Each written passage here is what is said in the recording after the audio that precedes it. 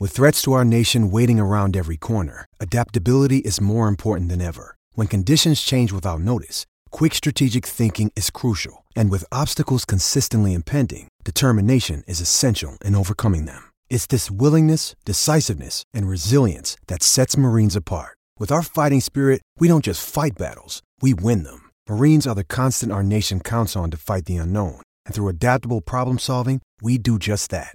Learn more at marines.com. Boss! Boss! Boss!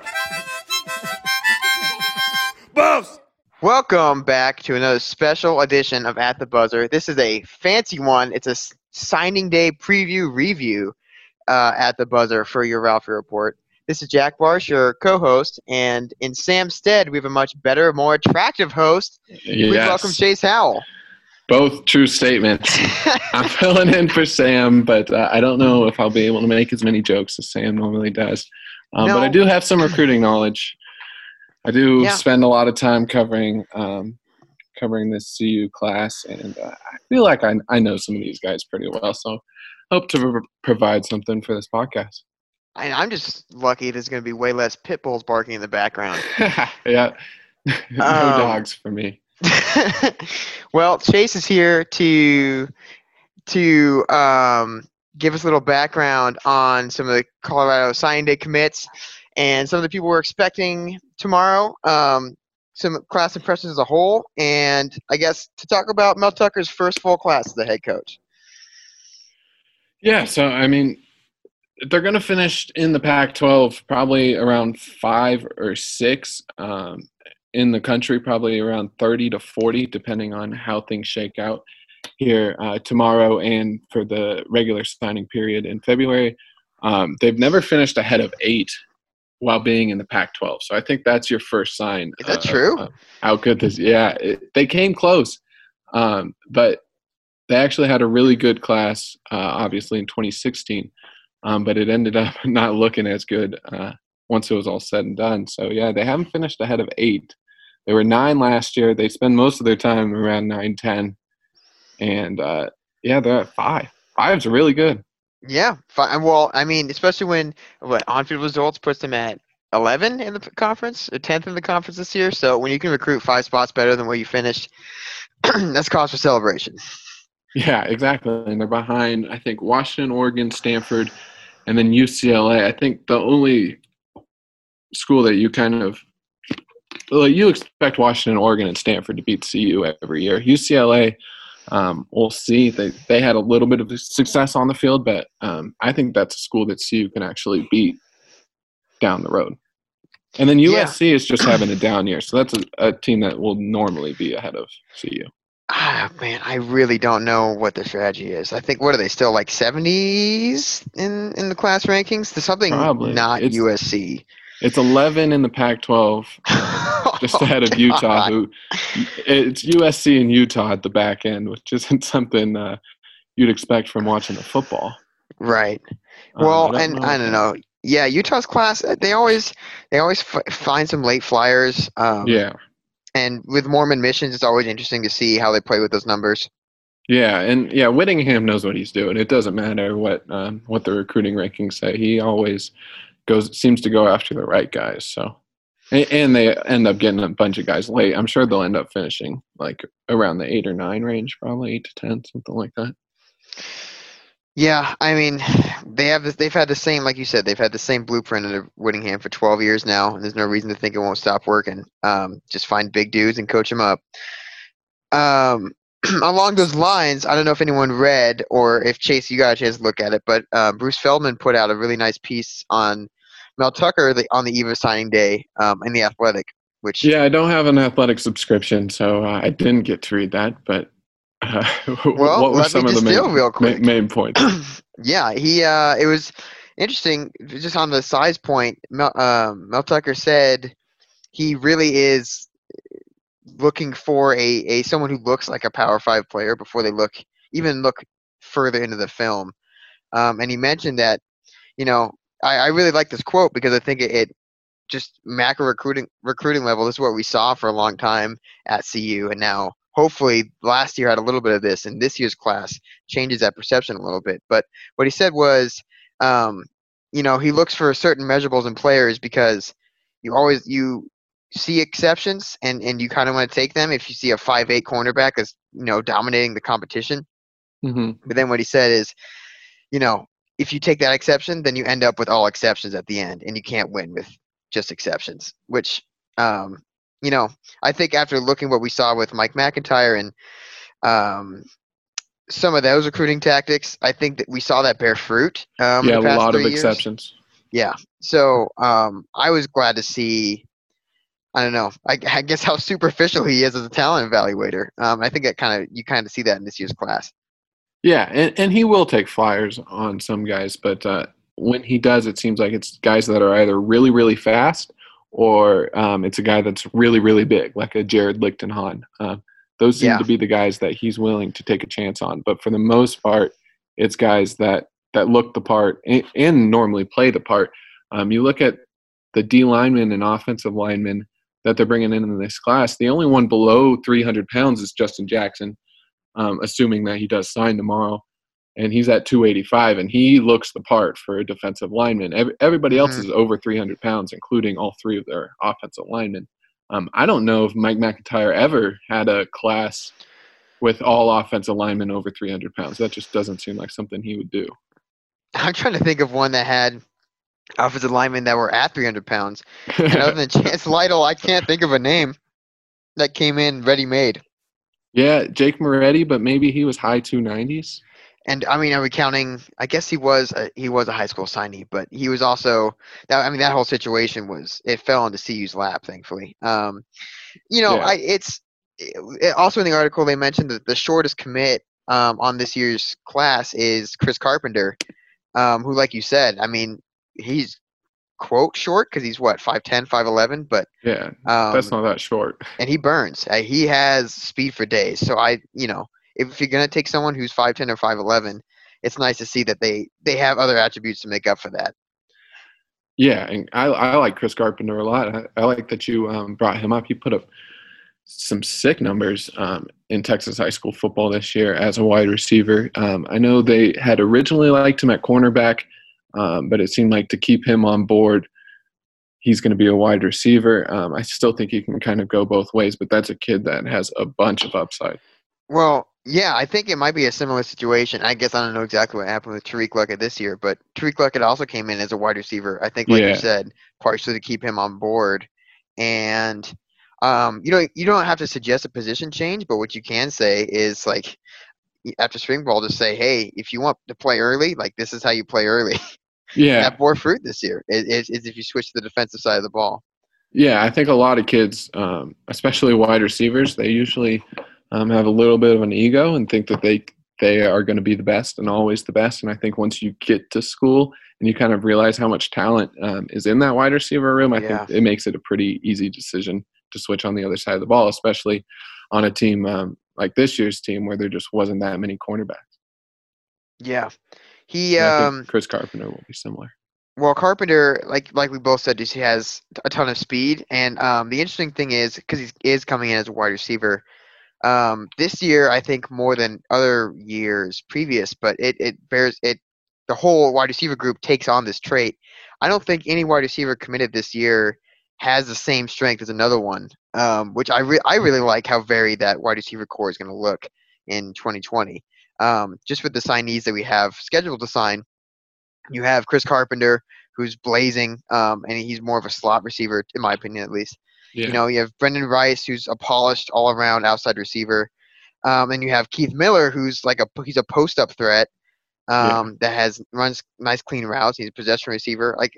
None of them they share traits, but none of them have the same outstanding strength, which I think is a really good way to build an already deep wide receiving core. Yeah, and then even MLC, Montana Limitus Craig, he's a completely different receiver from the other three, too. He's a little bit more of a Tony Brown type of possession receiver. Well, how do you pronounce the middle name, the first part of the hyphenated name? I say Lamonius. That's what I go with, Lamonius. Okay.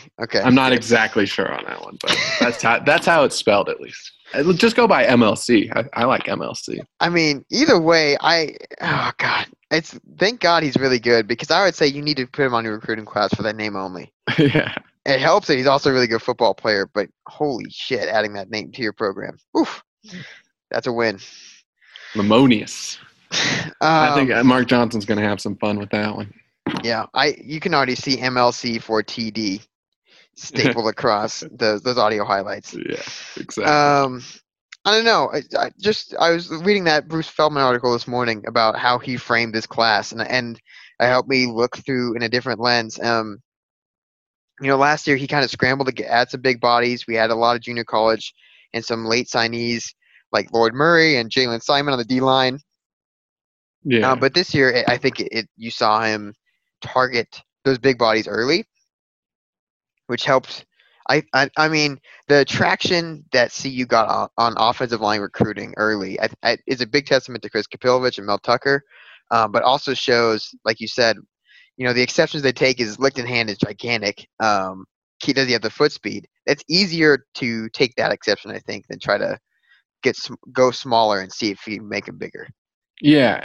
I think you can already see the potential there. It's not like you're bringing in a guy that's 2'6", like 6'6", 260, and have to kind of build him into an offensive lineman. He has the frame is there. Obviously, he needs to cut down on some weight and add some muscle, but the frame is already there, and it sounds like Coach Cap loves the kid. So I think he could end up being a pretty good player for them.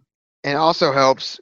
I mean, you can have a guy like Lichtenhand who wasn't as highly recruited, and he was a under the radar prospect. When you have around him as part of the class players like Jake Ray, who was blue chip not so long ago and still is a polished, ready-made prospect. Yeah, I believe Georgia State championship, right?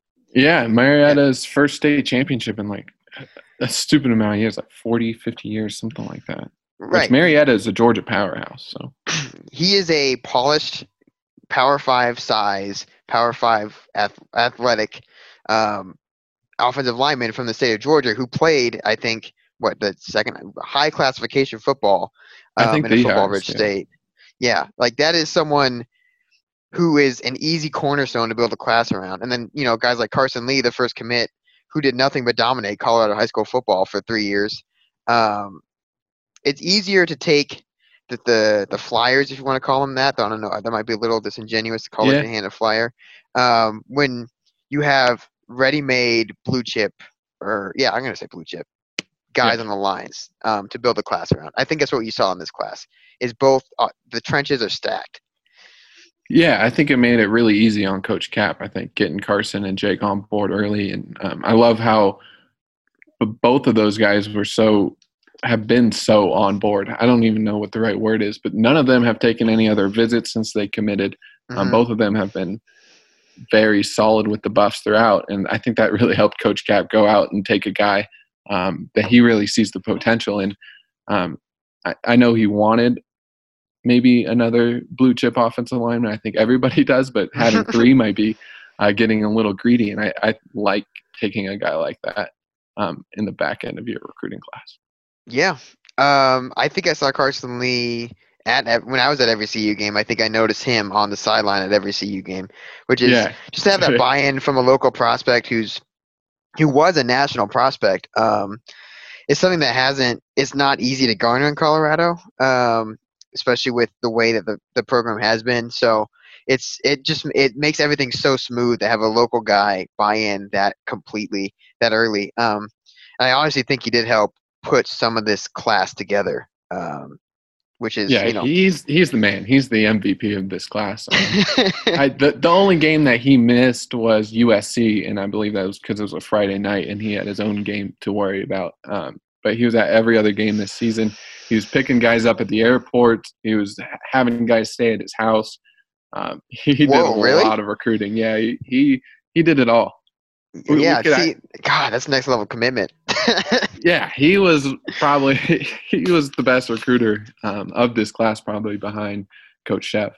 I'd give him that. So I guess before I get into any more of my favorite signees or who I'm looking to impact early, if you want to give your just one final high level overview what you like a lot about this class overall. You know, what do you see coming out of the class of 2020? I think to me the thing that stands out is the elite talent at the, I don't know what the right word is, but the very important positions, maybe like the VIPs, the keystone positions. Like you have a really good quarterback in Brendan Lewis in this class, a guy that should be a 4-star is just below being a 4-star. You have a really good tackle, like we mentioned, in Jake Ray, a guy that you could build a class around. You have a really good defensive back. If they're able to get Jason Harris, when he announces on December 2nd, you have an elite pass rusher. I think they got elite guys at the positions that you want to have elite guys at.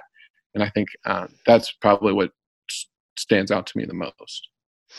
Yeah. I think that's a testament to, I guess, the ability of this staff to identify needs and then, I guess, target high value replacements, and then go and get them, which that last part is what's been missing for quite a while at CU. So it's just nice to see early wins and then retention this class, like you said, with these outsized impact positions. Yeah, the impact positions. Maybe that was the word I was looking for. Yeah. And running back as well as Sean Clayton, if that one holds true too. I don't think we'll know that until February either. No, I believe, is he the only high schooler that CU has currently committed that's going to sign in February? Yes. The only one that I know of, at least. I'm sure this podcast is going to come out while people already know, but we have to tape it a little early. Yeah. Well, to start growing your fingernails out now, because you're going to be chewing those down, counting till February, because that is that would be, that's going to be some drama leading up to I love some drama. Nothing like some signing day drama. Well, hopefully, I guess this next part is a little undramatic. I'm going to start off with just my favorite recruit from this class. And I think I'm going to have to go with Christian Gonzalez, who's a safety out of Texas. Yeah. He had a little bit of a strange recruitment for how much a high-level target he is. Almost everyone in the country wanted him. And then, sight unseen, he committed to Purdue, which, if I remember correctly, I don't know how connected these are, but I believe his sister married David Blau, who was a quarterback at Purdue.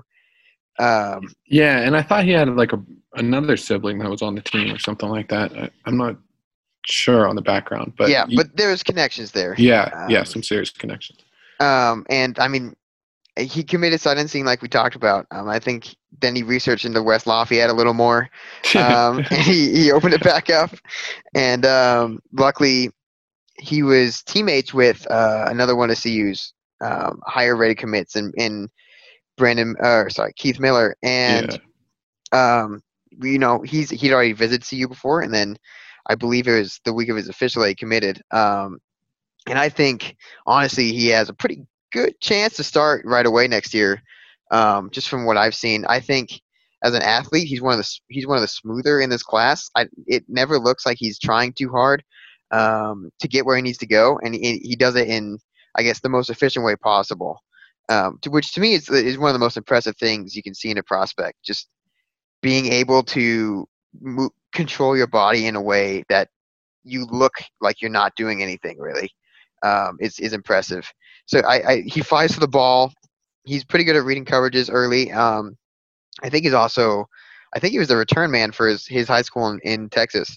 Yeah, him and Miles Price, the Texas Tech commit. I think they shared it. Yeah, which if I remember correctly, he's also like a jitterbug. So two completely different type of athletes. Yeah. I don't know. I think Gonzalez is exactly what we needed at the safety position. I don't know if he's going to be a Tedrick Thompson type ball hawk, at least not right away. But he's definitely someone I would feel comfortable patrolling the middle in the near future. And well, yeah, I mean, you said at least right away, but I think the best comparison for him, at least someone that CU fans will know, is Tedrick Thompson. And it's not just the hair. They both have incredible hair that I'm very jealous of, but I think they are both I think Christian's very similar to Tedrick in that he can become that ball hawking safety. He hasn't played much safety, but that does look like it's going to be his best position. He played a lot of cornerback at his high school, and obviously wide receiver. But you're right, he's just such a fluid athlete. It's a very fun tape to watch. Yeah. And that was someone I thought was CU's out of the picture for a long time, and I'm just glad that I guess the connection was still there, and Shiverini just works magic in Texas. So I'll drop a little from what I had heard about it. So Keith continued to work on him. He didn't really care that he was committed to Purdue, and then Purdue was obviously not winning many games, and Keith stayed on Christian the entire time. And it was like a few weeks before the visit, maybe sometime in October, later October. Mm-hmm. Keith had texted me that Christian started wearing CU gloves during practice because they all wear like their college gloves. So Keith gave Christian a pair of his CU gloves, and that's when I was like, okay, they might have an actual chance. And then once he visited for Stanford, I thought it was pretty much a done deal. Wow. So you're saying if the glove fits, he must commit? Yeah, if the glove fits. You kind of, it's funny you hear these little things of how you kind of know that they're not as solid with their commitment as it may seem. Yeah, and, at least both schools clear. are black and gold, so it wasn't too much of a crazy shock. So and his I guess high school's black and gold too. Oh, is that true? Yeah. We got to get a pipeline down to the colony in Texas. So that was mine. Chase, if you want to go through your favorite commit in the class 2020. I don't know if I can pick a favorite. Carson Lee, we already talked about him, but I do want to mention him because he deserves to be mentioned as a favorite commit. Maybe Brendan Lewis. He's really fun to watch, and I think he's going to have a really good chance at starting next year. I just love both his ability to throw the football and his ability to run the football. He gets it done both ways. Brendan Rice was my favorite recruitment to follow just because he is a little bit of a prima donna, but he plays the right position for it. You kind of want that in a wide receiver, I think. Right. He plays the right position for it, and we've CU has seen a few of those guys in the past. Katie Nixon, Shea Fields, not to name any names. Another guy that I really like that I think is going to be a really good player, and it's a legacy kid. It's Caleb Fourier. Yeah. I think he's going to play early and often, and I think he's going to become a pretty good weapon for Brendan Lewis. So there you go. There's three of them. There's three? Okay. Yeah, I mean, you broke the rules a little bit, but we'll allow it. I guess guest gets to bend the rules. Yeah, I guess I don't know how I haven't gotten this far without talking about Brendan Lewis, because it might be the most instant impact player, depending on how the quarterback competition shakes out. He is out of Melissa, Texas, which is, I believe, a suburb of Dallas. Is that right? Yes. Yeah. Somewhere. Well, I think it's really close to College Station. Oh, really? From my understanding, yeah. Okay, well, yeah. So, anyways, he's playing in Texas, and he's playing at a pretty big school. I don't think it's the top classification, but it's not. It's not like Colorado 3A football. Yeah, or even 4A football, really, when we're talking about Texas. Yeah, he committed before his senior year. Wait, was that a shot at Ty Evans, by the way? Oh no, I didn't even think about that. It sure can be, maybe. I don't know. Okay. How did he get this here? Didn't he redshirt? Yeah, I think he did. Yeah, well, yeah. He picked the best spot for him. He was in a bad spot. Yeah, he's got Kurt Roper. Okay, sorry, I didn't want to interrupt you there. No, you're good. Colorado 3A football. I just looked it up. I think, yeah, Melissa's a little northeast of Dallas. So I think it's the opposite way it calls. I don't know. Anyways, it's he plays around Dallas in the Dallas metro area, and he committed before his senior year. And then he had a really good senior year, and luckily CU held on because he, like you said, I like the fact that he throws before he runs, but when he decides to run, he can really run. Yeah, he can really make guys miss. It's not even he has solid speed, but it's really just his ability to make guys miss. It's kind of that Lamar Jackson type of running style, and I'm not comparing Brendan Lewis to Lamar Jackson, yeah.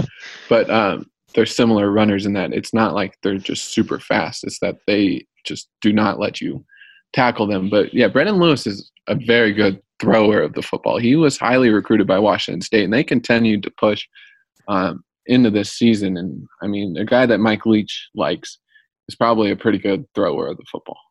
Right. I mean, I always get a little upset when, oh, not a little upset, but a little wary because I think some recruiting services put the dual threat tag on people that are athletes that happen to play quarterback. But I think Brendan Lewis is a quarterback that happens to be a really good athlete. Um, Yeah. I think he's pretty comfortable reading passes. I think he has a pretty nice throwing motion. And he'll run when he needs to. But I don't think he's trying to always escape the pocket and would pick up those hard yards on the ground. I think CU fans will be at ease when he throws the ball. It's not going to be a Bernard Jackson situation. Yeah, I think we need a third option for quarterbacks. You remember the old NCAA video games? When you were creating your quarterback, you had 3 options. It was like pro style, dual threat, and scrambler. Oh, yeah. Okay, I think we got to throw in the scrambler. Okay.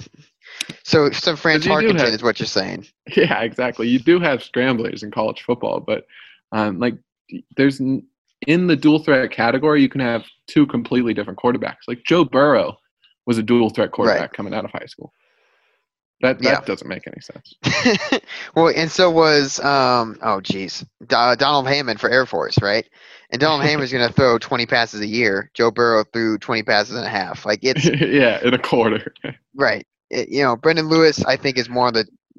Once again, these are lofty expectations. I'm sorry, Brendan, but he's more on the Joe Burrow side of things, where he'll run when he needs to and he'll get the yards. But he can really spin it. And the nice thing is, I think he's a little bit different runner than we've seen the past. What would that be now? 5 years? The Steven Montez, Sefer Lufau type. Yeah. Power. Where you knew where Sefer was going every time he ran the ball. The question was, are you gonna let him run you over or not? And with Steven, he had some speed to get to the outside, but I don't know how often he left defenders in the dust. So I think Brendan Lewis will provide a more elusive target, like you said, which will help when you're scrambling. It also helps if they're doing those read options where they do a late pull just to give them a little space as a defensive end's closing down. So what do you say? Who's your starting quarterback for the CSU game next year? Okay, well, this is a sign day podcast, but I guess as I'm we're talking about Brendan. Who do I want? Who do I think? I'm gonna guess the 2 different things. Okay. If I had my druthers, Chase, I think I would choose Brendan Lewis as a starter and just take the lumps.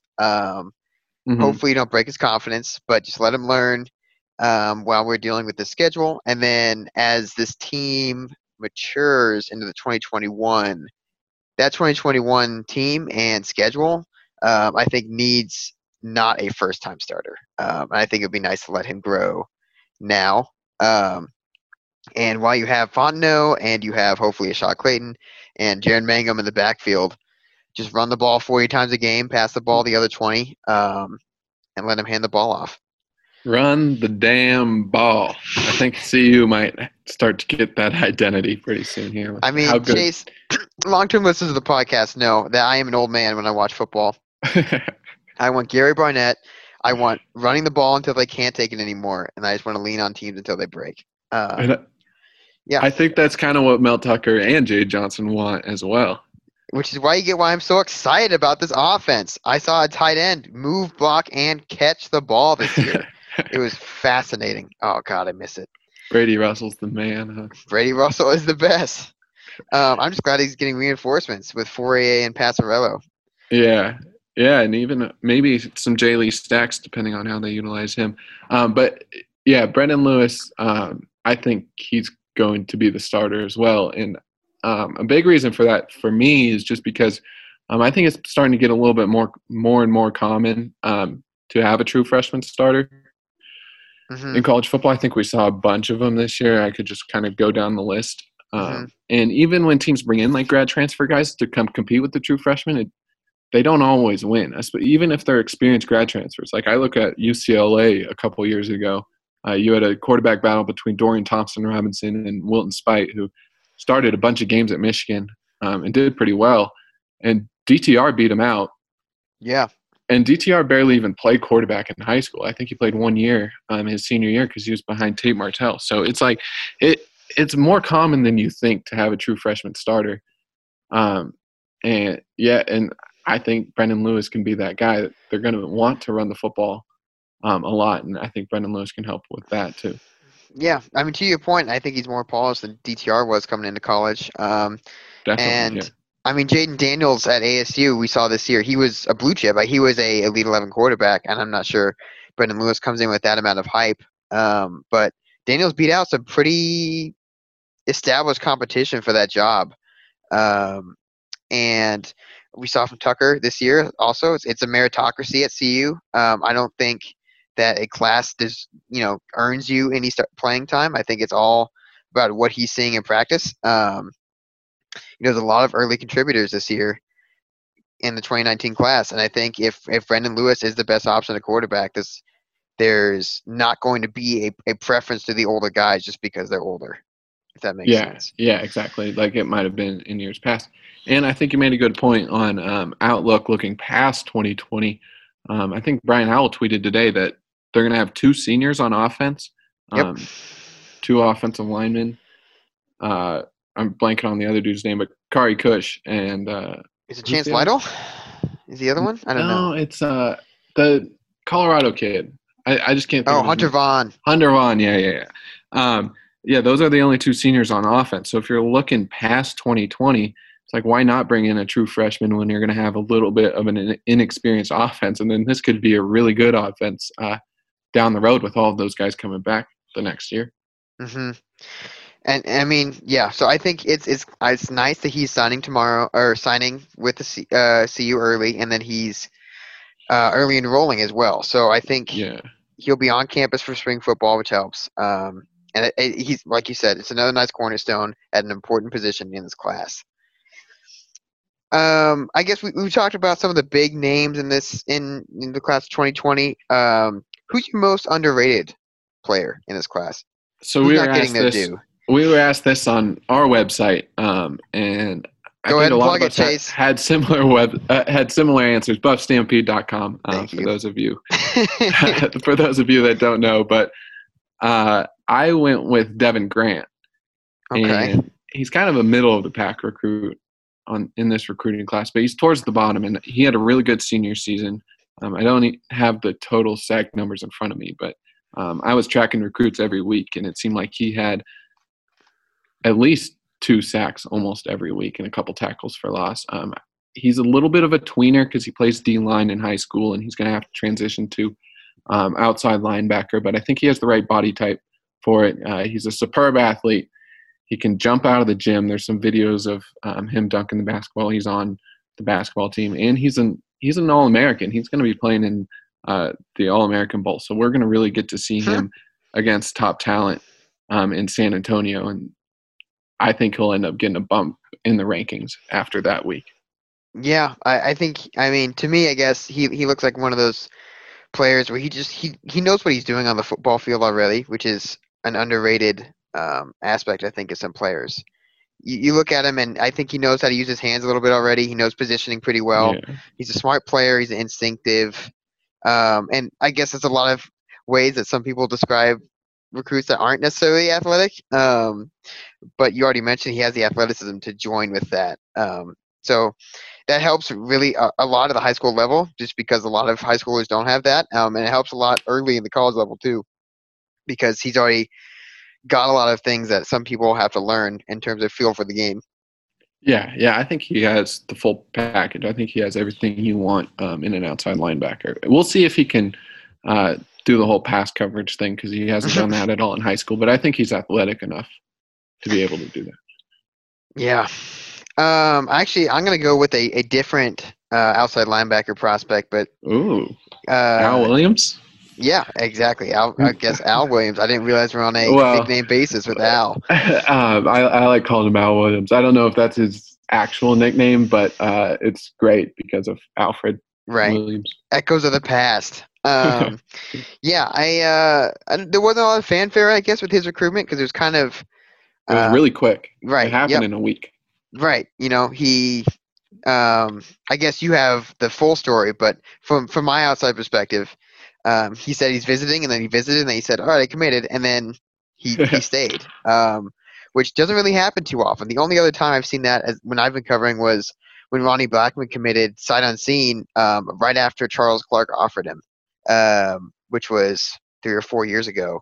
And he stayed, and then he stayed at CU for 3 years, which I was that was insane to me, just because I've never seen that as CU offer hold that much power. But Alvin Williams, he didn't have that much fanfare or hype leading up to it, and then it just happened, and then he proceeded to have a great senior year after a really productive junior year. And I really like his size. He's a little bit longer than Devin Grant. He's a little bit skinnier too. So he's more in that Jimmy Gilbert, I guess, pass rusher mold, if you want to call it that. He's not as long, but I think he really gets after the ball, and I just like the complete. I don't know what you'd call that, reckless abandon. He bends the edge. Yeah. And I think CU needs more guys who can just bend the edge like that. Yeah, he can really bend. That stood out to me. I went and watched him play Valor when his team took the trip here early September, and that's what stood out to me was his ability to get around the corner. He was going up against Roger Rosengard, the Washington commit, so he didn't have a great game, but you could definitely see the talent there. Another state champion. They have a few state champions in this class. And, you always like winners. Exactly. Winning games helps. Do you want his full recruiting story? I know you mentioned it. I figured that'd be a nice, good plug for buffsmp.com and the wonderful recruiting they do. Okay, so here you go.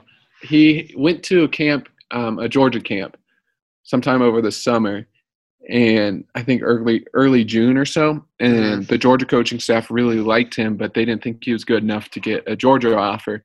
And he actually the Georgia staff sent him CU's way, and CU started recruiting him, got him out to visit, and that's how it ended up happening. But you're right, it all happened really, really quick. Yeah, and I mean, I'd be more than happy to take Georgia's leftovers in the state of Georgia, where he's from. Yeah, exactly. Being number 2 behind Georgia in that state is still going to get you a lot of high-level players. Yeah, and it's great that they keep that connection up. I'm sure a lot of those coaches still like Mel Tucker because a lot of those coaches stayed there. What, Dan Lanning, is that their defensive coordinator? Yep. Yeah, so he coached under coordinator. Yeah. Cody. Okay, yeah, he coached under Tucker. Yeah, I think. Tucker was there. Oh man, Lanning's rumored to be going somewhere as a head coach. I'm trying to figure that. I'm trying to remember. I can barely keep up with the head coaching carousel. I can't do assistant coaches. I just remember because he's like 30 or 31, something like that. He's super young. I remember a lot of CU fans wanted him to be the defensive coordinator. I am one of them, yeah. Yeah, but he's probably a little bit too good, and obviously Georgia knew that at the time and were able to promote him. Yeah, I don't blame him for sticking around. But anyways, yeah, I just love. It was completely a shock to me that a kid not from this region would just say, "Oh, there's a CU offer. Let me visit. Let me commit," and then just stick with it for what's going to be 6 months now. But he obviously felt comfortable here. He's a good player, and I think if you give him a year to bulk up, he's going to really show some of his speed. And it's just CU needs some pass rushers. Yeah, and it probably helped that they were able to play a game in Colorado, his high school, against Valor, and his whole team came out, and his whole team took a trip to Boulder and got to see all that. I think it probably made him feel a little bit more solid. So before I let you go, I want to do one more quick thing. We've talked a lot about signing the players that will already be a part of CU's class, but there's still some spots left. What should we expect going forward with CU's recruiting with the second signing period in February? Well, I put in my crystal ball this morning. At 24/7, we get a crystal ball for Mr. Jason Harris, the 4-star. And you put it towards CU? Yeah, the 4-star recruit. I think he's going to end up choosing CU. They made a little bit of a push to see if he could sign tomorrow and then keep it on the down low. And maybe he did, because those that are listening, that CU wouldn't have announced it at this time. So maybe he did, maybe he didn't. He's not going to announce his decision until January 2nd. But I do feel pretty good about that one. And I do think he'll end up picking CU, which will obviously be a great coup for this. It'll probably put them in the top 30, I think, in rankings, because he's that good of a that good of a prospect, and he had like 20-something sacks in Arizona football this year. Yeah, well, number one, that I mean, cut that in a fourth, and that is great production in college. Yeah. Number two, from what I remember, he's a 4-star defensive end from Arizona, and I think CU recruited his older brother really hard also. Jalen Harris. Yeah, I Jalen think. Harris. Yeah. But he stayed home in Arizona. Is that not a possibility with Jason? Is the Arizona Wildcats out of the picture? It seemed like they got out of the picture once they fired their defensive coordinator. But Marcel it Yates? seemed like it cut down to UCLA, Indiana, and CU when he visited CU for the Stanford game. That was my understanding of it, that he wasn't really considering Arizona anymore. I know that they continued to recruit him, but I don't think they stayed in his top 3. Right.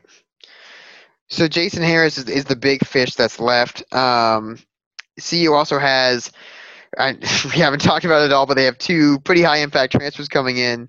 The first one being Nigel Bethel, who was a defensive back who was at Miami. I don't know how often does he have to sit out all next year, or just the first 4 games, or not at all. I don't know if he has to sit out at all. But I don't know the full situation on that. I don't want to speculate too much, but I don't know if he has to sit out at all. He got to CU pretty early. I thought he got here before their first game. Usually it's a full. I think it's like a full year when you enroll to the school that you have to sit out, and so I think he's going to be fine. I'd have to go back and look at that. Well, that would be huge for defensive back depth. But he's on the smaller side too. But he has some track speed, and defensive back from the state of Florida is never a bad bet. And then the other transfer is a little bit. Who? This other guy? Yeah. Let me see if I can pronounce it. And Antonio Alfano. Something like that. And a transfer from Alabama defensive end Antonio Alfano, who is, if you take his high school rating, one of the top 5 prospects to ever sign with CU. Yeah, or the top on 24/7 Sports, because he was actually ranked number 1 on our site, and ended up being like top 5 in the composite. Yeah, he is exactly what you're looking for, physically at least, in a defensive end prospect. I mean, as a high schooler, he looked like he had an NFL body. Yeah. And if you guys ever want to laugh, there's a 2-minute videotape, highlight tape on YouTube of Antonio Alfano playing people who are not his size. And you laugh and you feel a little cruel like 30 seconds in, because these poor children just never stood a chance. Yeah, he should not be playing football at this level. Yeah. When he was a senior, it looked like he was going up against a bunch of Pop Warner guys. So he will. I mean, I guess I don't know what his status will be next year, whether or not he's going to sit out. But that would, if he does play next year, that would obviously be the biggest instant impact, and be a huge win for the class of 2020. Yeah, and I do think he's going to end up at CU. He's already started to move back here. He's made the drive. If you follow him on his Instagram stories that he posts, his girlfriend's family lives in Vail, or I don't know the full story about that, but he spends a lot of time in the mountains. And he's going to end up at CU. I don't think there's much to worry about there. Yeah, I would just be worried about. I don't know if he's going to sit out or not. I think he would have to appeal, but. And you never know about the NCAA, but I do think he has a really good case. And he said he left because of his grandma being ill, which is obviously a very tough situation for anybody. And then she actually passed away, I think, a week or 2 ago. So I think there's enough. There's enough there for him to be able to get that waiver, I think. Yeah, I think worst case scenario, you can just pull the Tate Martell. I was a highly ranked prospect and I wasn't playing, and he should be good to go. That seems to work fine. Yeah. So, anyways, that was a quick review of the 2020 class for the Colorado Buffaloes. Tomorrow, hopefully, is not too drama filled, because it looks like a lot of these spots, hopefully CU knows what they have coming out of tomorrow, but you never know. There's always drama, stuff you don't expect. We love drama. I absolutely do. And if you want some extra recruiting news and always the best information. Chase can tell you where to find his writing and the rest of Buff Stampede. Yeah, it's not really my writing, but buffstampede.com, we have the best in the business. Adam Munster Tiger, that's who I work for. He's the best CU recruiting guy out there, maybe even the best CU reporter, depending on who you're talking to. But definitely, if you are looking for recruiting information, head over to buffstampede.com, and it's all right there. Mm-hmm. I think it's the best source you can have for any CU information. And Adam's always so, I don't know, he's so solid. He's not going to be too reactionary. So I always appreciate when he does, in fact, give his opinion. Just he's a good guy to look up to for me because of just the way that he treats all of like the information and all of that. Everything that he puts out there is very backed up with quite a few sources, and he's never gonna put something out there for excitement or anything like that. Right. He's not trying to be sensationalist. Yeah. Well, Chase, how worried are you that we're going to lose some recruits to new CSU coach Steve Addazio? Oh, yeah, we didn't even get into this. Well, he's created a burner and started tweeting at Christian Gonzalez. So maybe people should be worried about. Last time I checked, he also tweeted at Brendan Rice and Brendan Lewis. So I don't know if they don't fax the letters in by 10. I don't know. That has to be a troll account. If he's tweeting at all the CU recruits. It absolutely better be. Man, what a hire. Hilarious. Dude, would you say that's a troll account? It's so tough to tell. So we're talking about Rams CSU HC, for those of you that don't know. It's a Twitter account that basically surfaced today. Has started to gain quite a bit of a following because I followed it when not anybody that was in my circle was following it because I saw it tweet back at Christian Gonzalez, and then it's had some pretty funny tweets today, and it's great entertainment. It looks like a Steve Addazio burner account. If you pretend it's a Steve Addazio burner account, it makes it even funnier. So good. Yeah, let's see. He follows 12 accounts, 3 of which are the official CSU accounts, and then a 4th is Steve Addazio's Twitter account. He keeps on telling people to please delete this post regarding Coach Steve Addazio. Please delete regarding Coach Steve Addazio. Oh, man. What are they doing up there? I honestly hope it's a troll because I would feel really bad for CSU if it's not. Yeah. Can you imagine a recruiting violation because your head coach had a burner account? Tweeting at other recruits. Oh, my man. Gosh. Well, interesting situation up in Fort Fun. Chase, thanks again for joining. Great information. It was fun to talk about the next class of Buffaloes.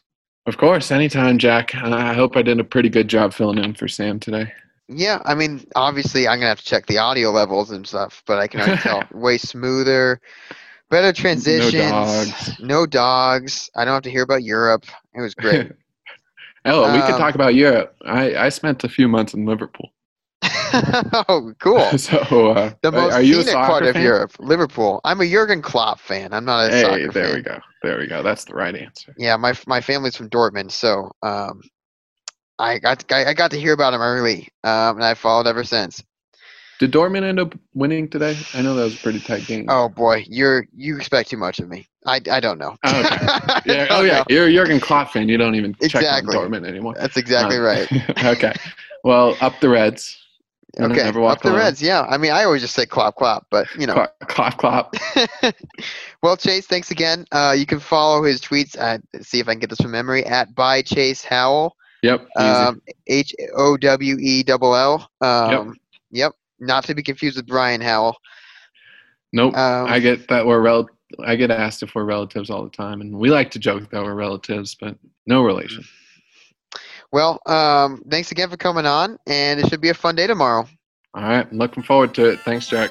Yep. Buffs! Buffs! Buffs! Buffs!